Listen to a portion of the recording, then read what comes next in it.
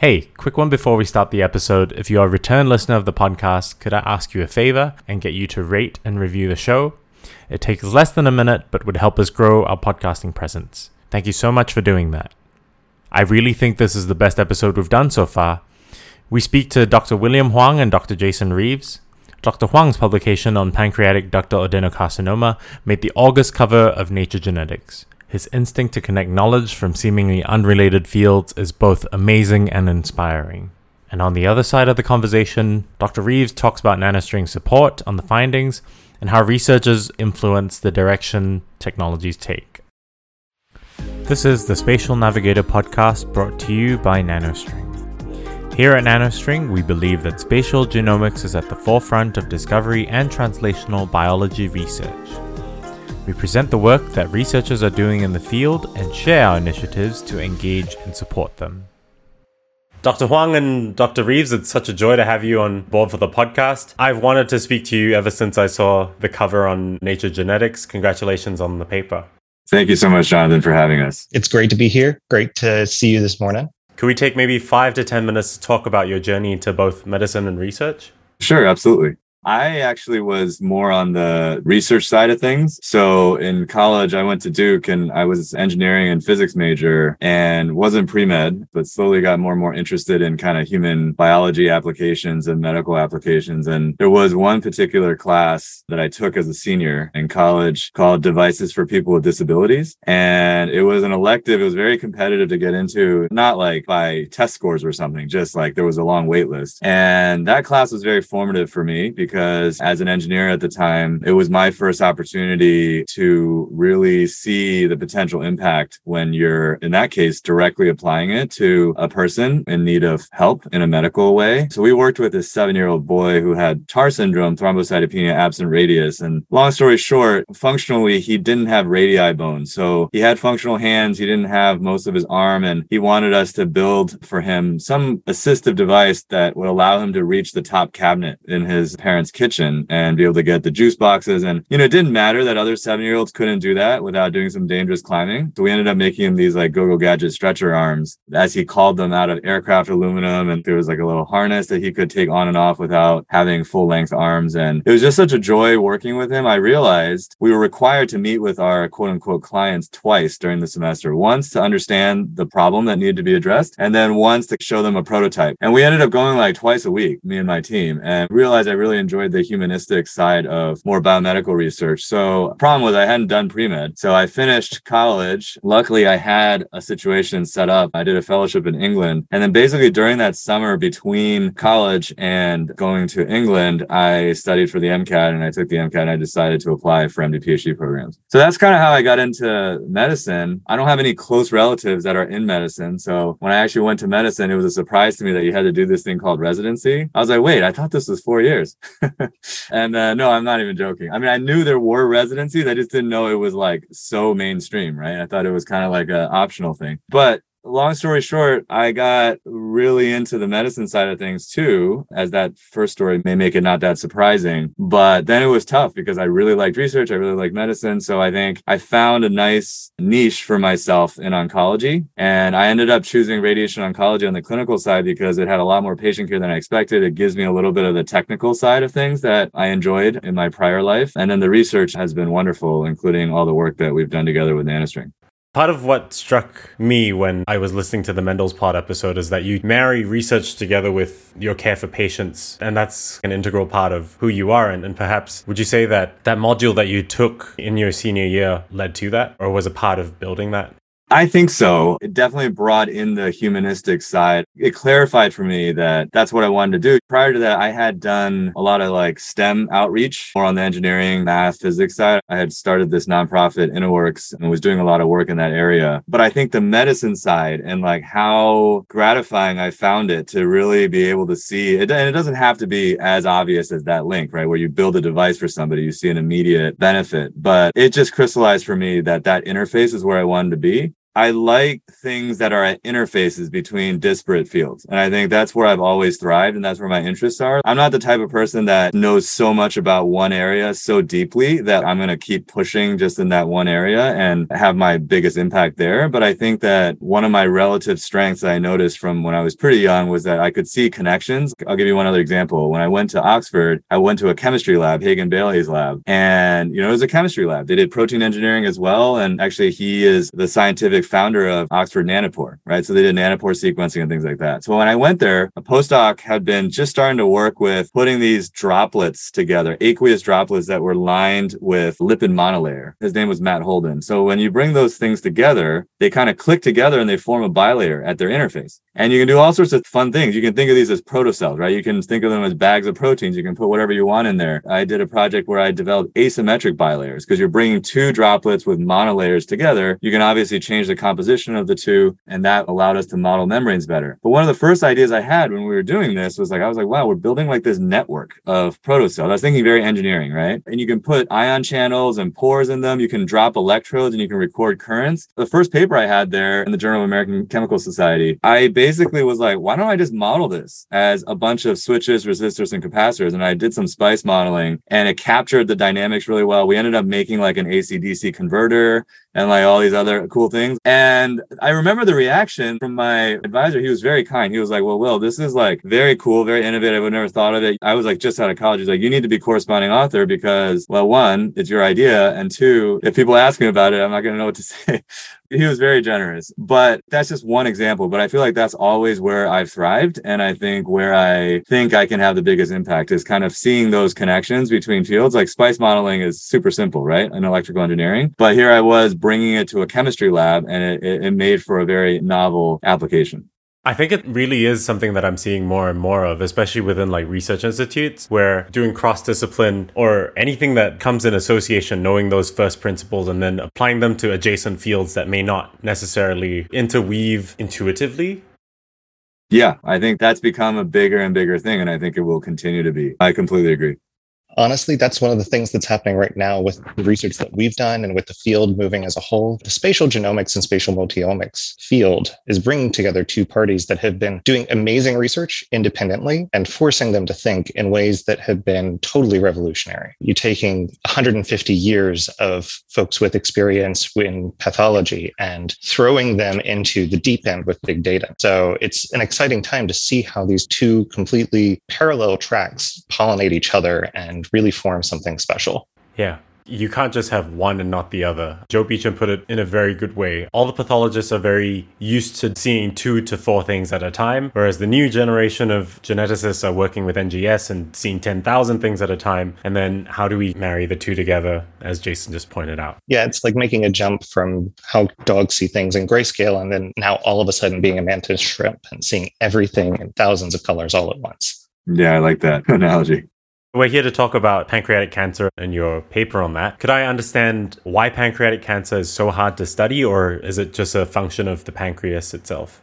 Yeah, I think it's a combination of the things that you said. Pancreatic tissue physiologically has a digestive function, including macromolecules like RNA, like we want to study in transcriptomics. So I think that has always been a challenge. It's a little bit less so with tumors because a lot of the kind of normal acinar cells that produce those digestive enzymes are not directly present in the tumor in high concentrations. But I think there's a secondary issue. I was struck the first time I was in the OR with Carlos Fernandez, one of the pancreatic surgeons here. And like when the tumor comes out, it's, you see other tumors and some tumors are kind of soft and kind of fatty and other tumors are a little bit firmer, but like the pancreatic tumor is extremely dense. It reminds me of those rubber balls that you throw and like bounce like crazy everywhere. Like that's like how it feels. And I think that's the other major struggle is if you want to do single cell work, you have to break that apart into viable single cells or nuclei in our case. But either way, you have to separate the tissue into a single cell or nucleus suspension. And I think that's very challenging with the very dense stroma.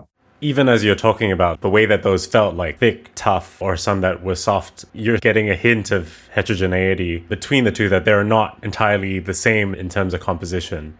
Yeah, exactly. And I think even at that gross morphologic anatomic level, there is some appreciation for that. And as Jason alluded to too, even though pathologists are used to just seeing a few features and mostly looking at simple hematoxylin and eosin stains, some of these things that now we're unlocking with the dawn of spatial biology, if you will, are not super surprising. The level of heterogeneity and other details that are being revealed, they're not necessarily surprising to pathologists. It's just before you couldn't really see it, right? Could we take a couple minutes to go over the publication that's been published in Nature Genetics? Sure, absolutely. I'll give an overview and then we can jump into any details that are of interest. When I finished medical school in 2015, I was an intern in internal medicine at Mass General. I had a 1 month. I put two-week research blocks together. I decided to do a somewhat unconventional postdoc rotation with Aviv. So I started with Aviv then. Back then, the only single cell tumor atlas that had been published already was Anu Patel and colleagues had put out a GBM study. I think it was of 6 tumors, something like that. So I was very interested in looking at pancreatic cancer because of the bad outcomes, because I've always been very interested in the GI kind of physiology. There's some other reasons as well, but it was clearly too early. So early pilots with pancreatic tissue, for all the reasons we just discussed, didn't really work. So we tabled it for a while. And then when I finished the bulk of my residency and came back in 2018 to do my Holman Fellowship, we revisited this. And in the interim, Naomi Habib and colleagues had done single nucleus RNA-seq on neuronal samples and other very hard to dissociate samples. So we ended up working as a team to try to figure out how to optimize a single nucleus approach for pancreatic cancer. And I had a close working relationship with Carlos Fernandez, I mentioned, the surgeon who I still work closely with today. And he had the foresight to develop this biobank of frozen pancreatic tumors since 2003. So we had all these frozen tissues around that could not be single cell, was not an option with the techniques at the time. So we had developed this single nucleus RNA-seq approach that ended up working better than expected. It worked for treated and untreated specimens. So back in 2018, we decided to ask the very kind of interesting but obvious question as well, which was pancreatic cancer sort of responds to standard of care, which is for resectable disease, it's generally neoadjuvant chemotherapy with or without radiation. And then you go to surgery and then you hope for the best. And the R0 resection rates were still not very high. The complete pathologic responses were basically trivially low. So clearly the tumor was responding in part, but there was a lot of resistance and we wanted to study the residual disease. So at the time, it wasn't prime time to do this as part of a clinical trial, right? We were just trying to get this method to work. But we were able to get 43 primary independent tumors together from this biobank that worked well with our technique. And about half of them were treated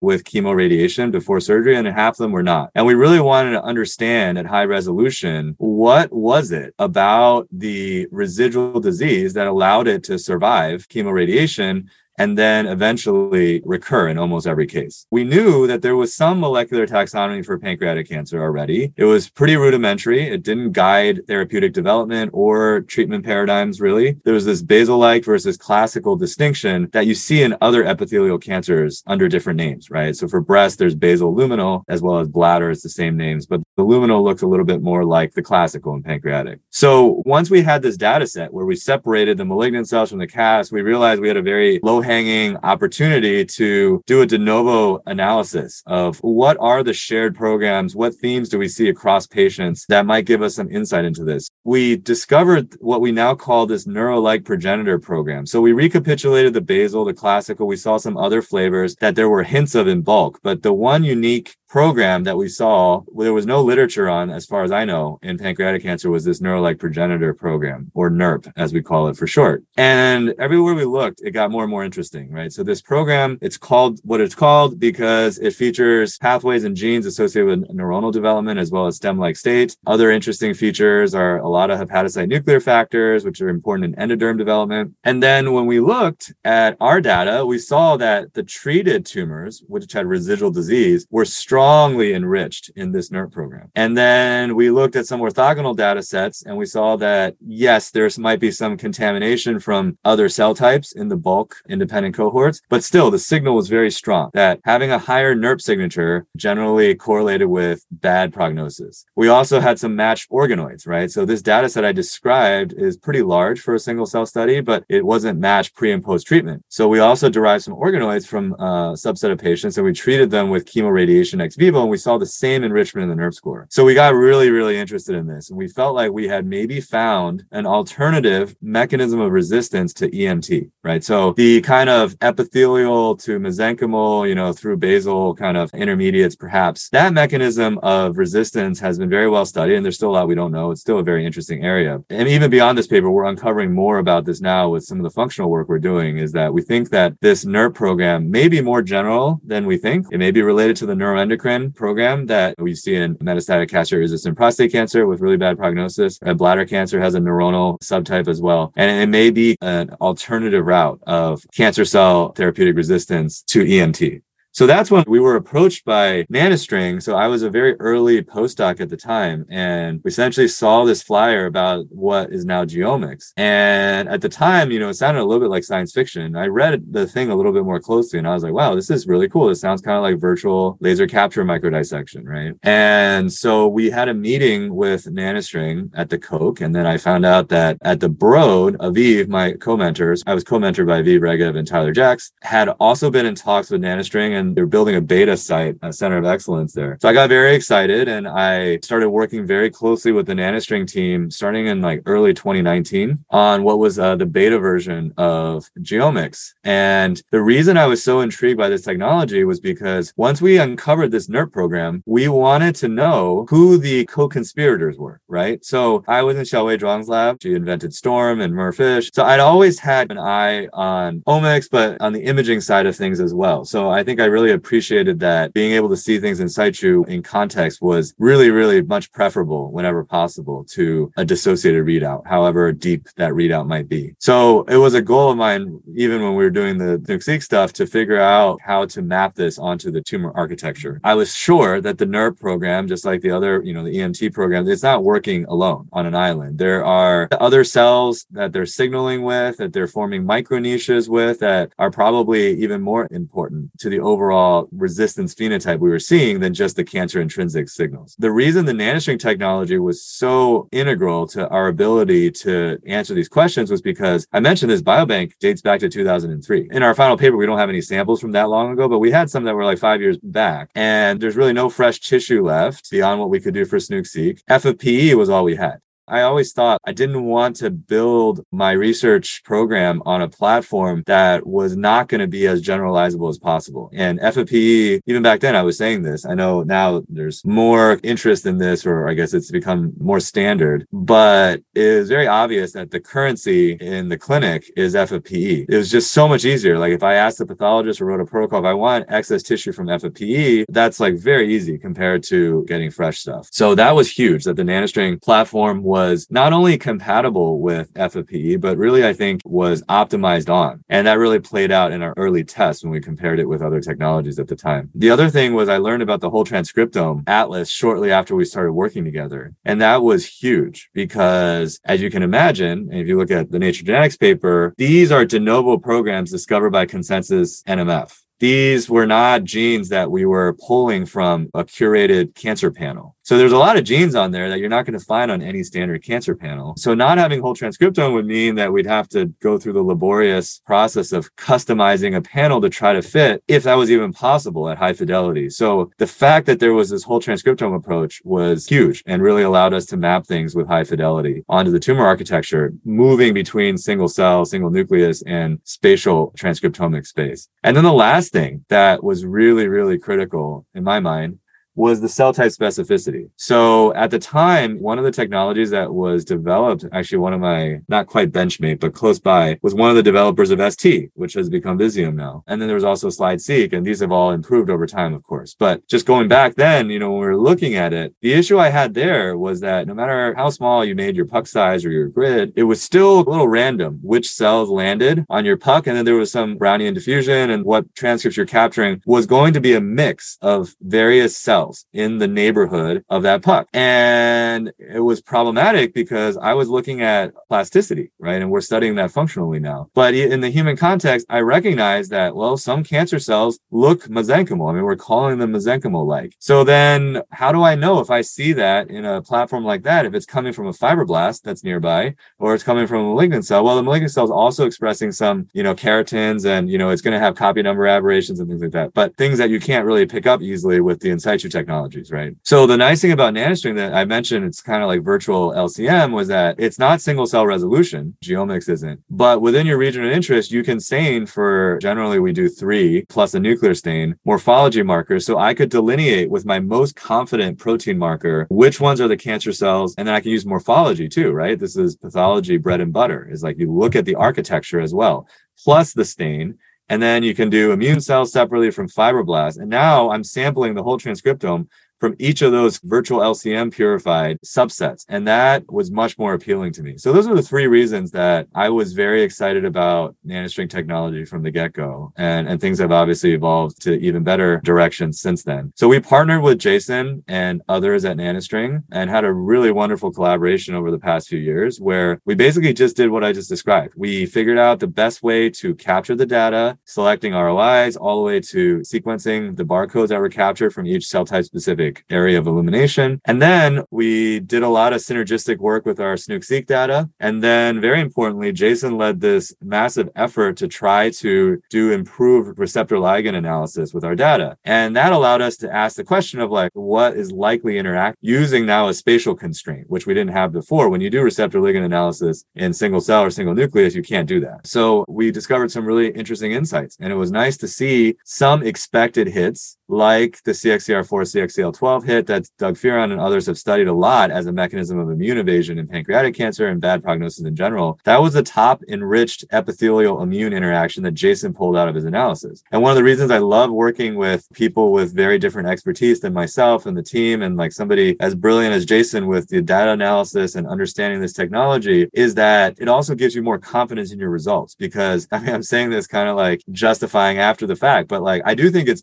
better. I like the collaborations better than even if I were to have all those skills or somebody on my team. You start developing these hypotheses, and like I'm the type of scientist where it's like if I see something that matches my hypothesis, my first question is usually like, okay, was this just some sort of like subliminal bias, right? That I just saw the data in this way. But when you have all these expert teams that have different skills and they're not forming the same hypothesis or even interested in the same questions, and then you start converging on these results, it gives me that much more confidence that we're onto something real and potentially very impactful.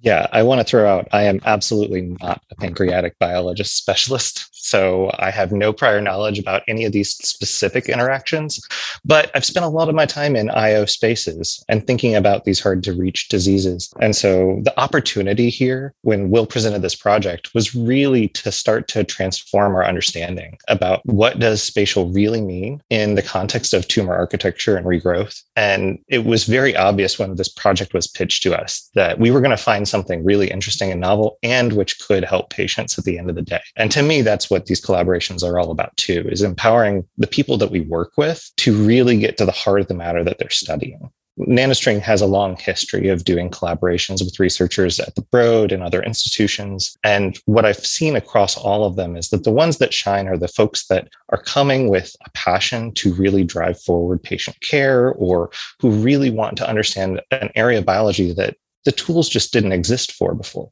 So we've had the privilege of working with Will on this. And I really think that if we had just given you the reagent, we wouldn't have learned how to then empower the other customers that come and use our platforms down the line. So I see this as mutually beneficial across not just our labs, but across the research community, because it really serves as a foundation for what we put out and how we support the community down the road. Jason, from NanoString's perspective, what wouldn't we have learned had we just passed William the reagents? Yeah, there's definitely a lot of things that you see now coming to some of our quote unquote commercial products that are direct stems from what we learned during these early whole transcriptome projects. We released an open source package called Geomics Tools that was really built around manipulating and managing our geomics data, which is slightly different than some of the other data types that you're going to be working with. And on top of that, we realized pretty quickly that while it has some similarities to certain niche applications like LCM, it's not a data type that people are particularly familiar with. And so we were going to need to guide them a little bit better on how to analyze the data. What were some of the tricks that we learned along the way? So we also released not just the base package for managing the data, but we also released a series of workflows in a separate package called, very straightforwardly, Geomics Workflows on Bioconductor that really walk you through step to step. How do you think about geomics data? What's different about it? How do you incorporate some of the distinctions that this platform has? There was obviously some other new math that we had to invent for Will's project. Will likes to push the edges of what the platforms can do. I think pretty much across all the projects that we've done, there's a couple notes of specific math that we use in that manuscript that were very specific to this project, but are helping us think about how we make sure that people are getting the cleanest signal out of their data and make sure that they understand which cells are really expressing which types of receptors, ligands, and other signaling components. That's very well said, Jason. And I think that also was one of the things that was so refreshing in working with you guys on this, was that I felt like from the beginning to today, it's been a full-blown scientific collaboration where, similarly, as you said, there's a lot of things that we wouldn't have thought of or understood could be done because we don't have the level of knowledge of the technology that you guys do throughout. So I think synergy is an overused word now, but I feel like this was really, for me, an exemplar of that and how it can work out really well. And as you said, we're pushing things in other directions now as well that we'll be excited to share at some point in the near future, hopefully. But yeah, I'm not sure the experimental side of people, when we were trying to do 3 plate changes per slide, that was the push that, was intended, but it worked out. So we got a lot of data. Yeah, I'm hearing more and more from researchers that they're getting overwhelmed with the mountain of data that they're going to be receiving from these new in situ platforms. That is, I think, one of the things that sets NanoString apart in terms of our commitment to our customers is really to make sure that we don't just leave you at data. We really want to build out a platform that supports you all the way from your experimental design to the results and the interpretation down at the very end of the results. And so you'll see that across all the platforms that we release, Geomics, Encounter, and the upcoming Cosmics platform. We're all making sure that each of those is producing robust, biologically interpretable results. And we really want to remove that burden. Honestly, personally, if they want to find a way to get me to retire early, that would be great. I don't think it's going to happen. There's going to be new platforms and new projects. I think the company recognizes that a lot of scientific labs don't necessarily have giant expertise in bioinformatics. And that can be a big barrier for folks who have a limited lab compared to some of the resources that are available at the Broad, for example. So we're trying to remove those barriers wherever possible. And that includes open source tools. It includes our commercial analysis platforms. It also includes, we've started to launch data analysis services for folks that just want to get a quick answer really quickly and work with teams like mine that are on the services team that are really built around driving people to scientific insights. And so across the board, NanoString is really committed to this as part of our core value. We want people to do great science, and we're excited to see what they're going to do.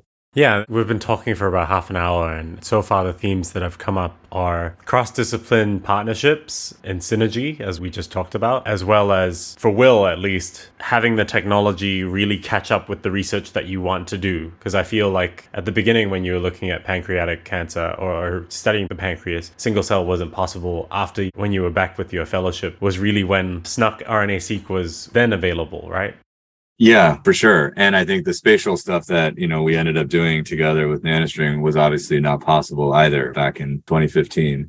No, I think that's kind of always the balance, right? It's like everybody's excited by the latest and greatest thing. And I think how it matches your question of interest is also very important, and the limitations of the system you're working in, right? I think some of the projects that Jason and I are collaborating on now, it may be even better examples of why spatial is needed. When you're starting to ask about certain features in the pathologic tissue that the pathologist can see, but you can't ask the molecular questions at the level of an H&E or even IHC stains, that's when I think it becomes really powerful. So I think that's the other thing that I have tried to be wary of. And there's nothing wrong with this, but it's very easy, I think, to take a new technology and then apply it to something and then ask questions later. And I think in the beginning that works out when you're kind of profiling, but I think the greatest power you can get from some of these technologies where you have a perfect marriage between a question that can really only be answered or optimally answered by the technology, and then the technology is molded, or, some innovations from Jason's team on the analysis side to really get you the answers you want. So I think that's kind of the sweet spot we found over time together.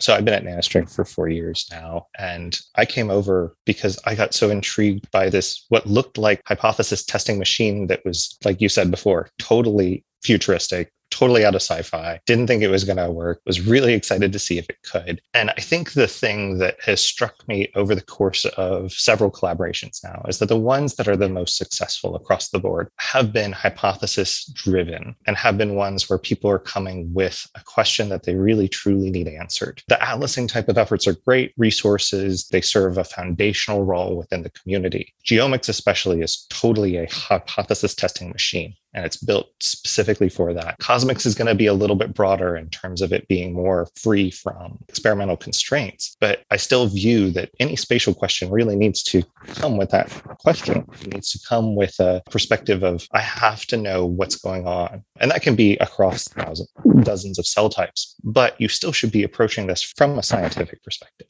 We're not librarians necessarily, right? And that's sort of where I view the Atlas as sitting, as a resource and a library of everything that we know about biology. But the real power is the questions that people come to that library with.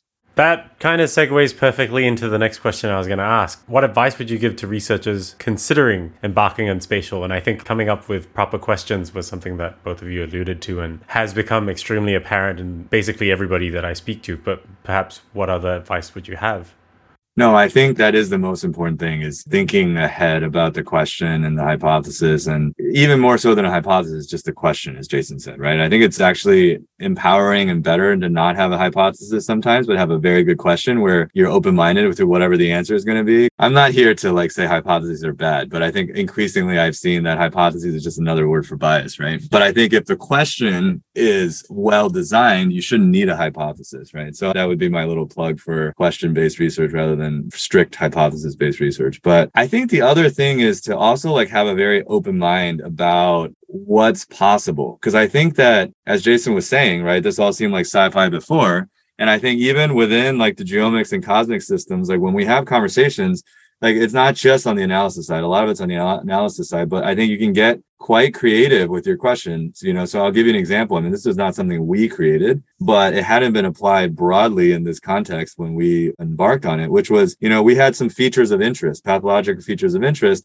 and we wanted to understand distance information with geomics, right? And so we were going to draw ROIs. But the idea of making concentric shapes so that you could actually see if there was a gradient of gene expression and build a little bit more confidence versus just, is it up or is it down? You actually see, oh, it's going up as you move closer to the feature, it's down as you move away. And then if there's something that's anti-correlated, right, that gives you some sense. And then doing the functional follow-up, I think, is super critical as well for obvious reasons. But I think that's the other thing, is when you see one of these technologies, you may see one example or a couple examples, but asking about other possibilities, right? So we asked about this. It was possible to draw ROIs in a concentric fashion, but what wasn't possible was the segment across 3 different cell types within each of those concentric shapes. So another part of Jason's team, but another couple members of NanoString actually helped us. We actually wrote one script for the batching of this analysis part. And then NanoString had written this script for actually creating those segments that we could then import into the geomics software and run it. And that was something that wasn't built in, but it all started with a question. We want this information, so can we do it? So I think that's my other piece of advice. The technology already seems so amazing and future looking, but if there's something that you're curious about that isn't necessarily built into the standard software or the collection protocol, just ask, think about it, or discuss, because I think that's just one example of how we were able to do something that wasn't there before.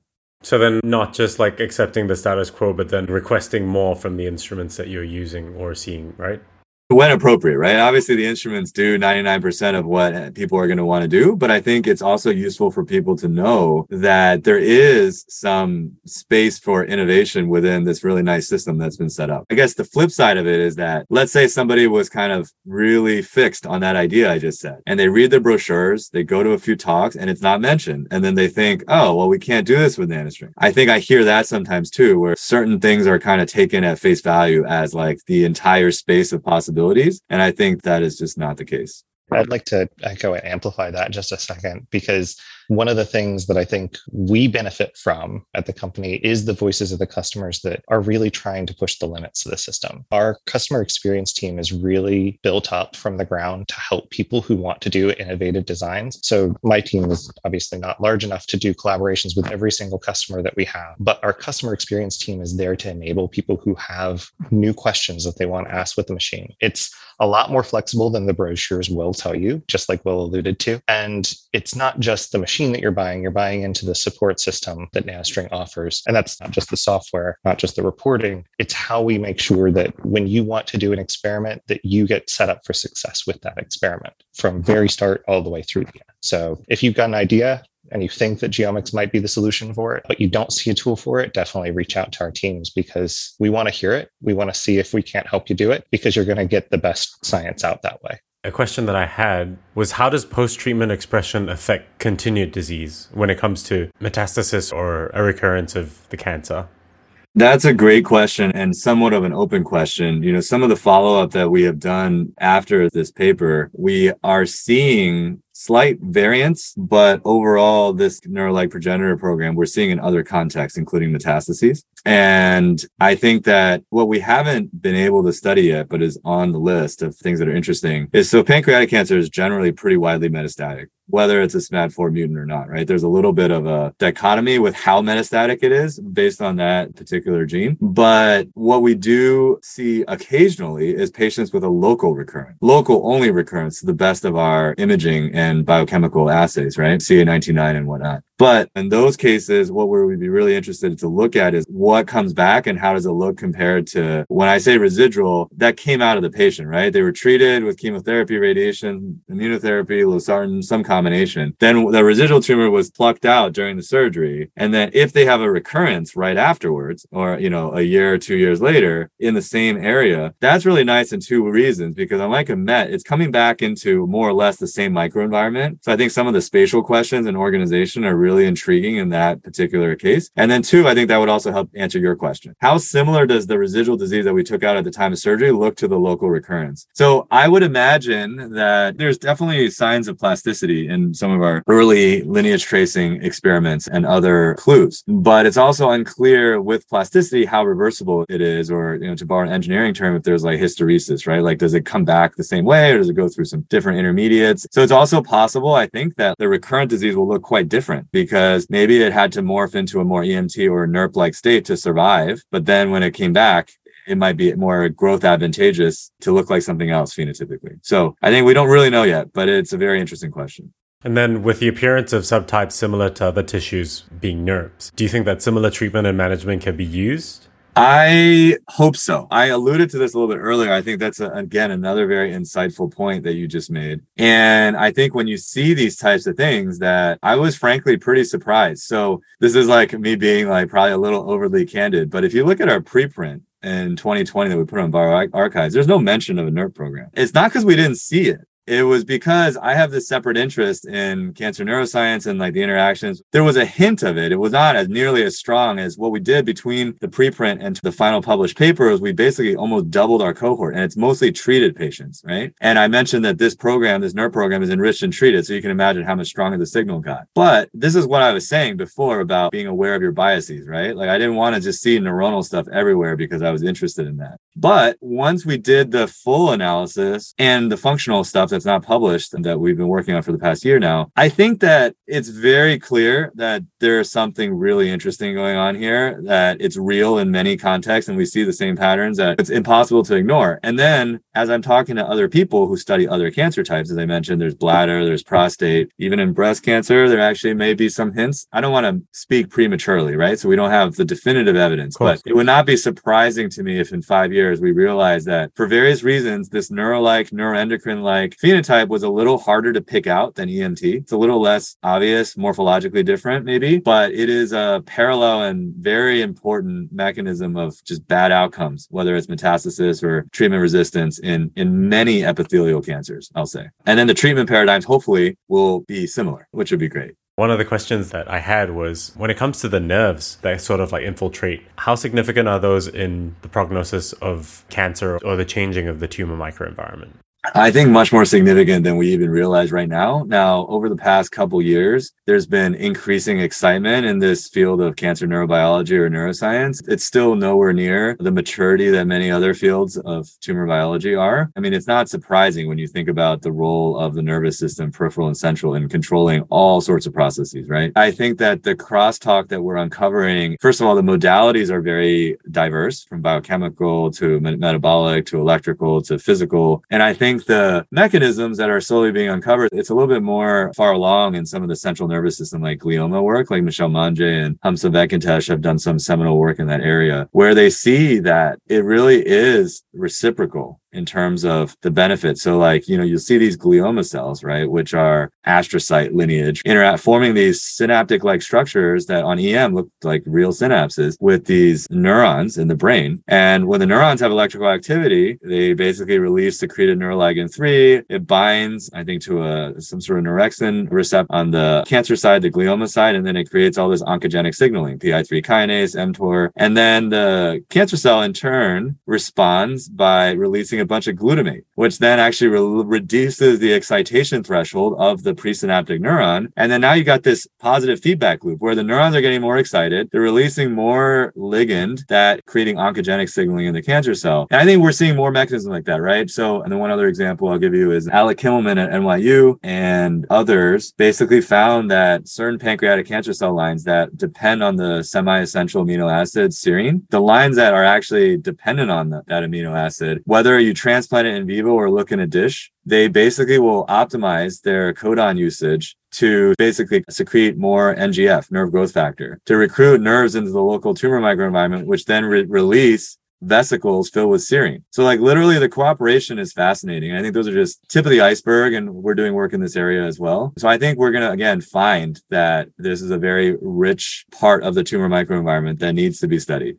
Could we move on to a quick fire round where I will just say a word or a phrase and you can give me your association with that? Okay. Heterogeneity. Tumor. Data. Big. Pancreas. Deadly. Spatial biology. Awesome. Pain. Horrible. Patient. Compassion. Geomics. Amazing. That's the list that I had.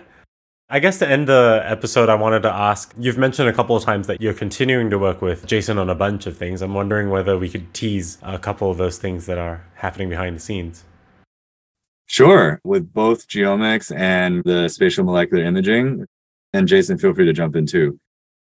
We are looking at the cancer neurobiology questions I alluded to. That's one big area of collaboration. We're also starting to venture into, there's others collaborating with NanoString on this as well, but we're also very interested in kind of the functional genomics screen and a spatial context angle for some of our phenotypes of interest. And then I think on the SMI side, it's my group as well as Martin Hemberg's group at the Evergrande over at Brigham and Women's. We're forming a very nice collaboration with NanoString around the optimal acquisition and analysis of data for kind of our pancreatic cancer questions using spatial molecular imaging. So that's been a lot of fun too.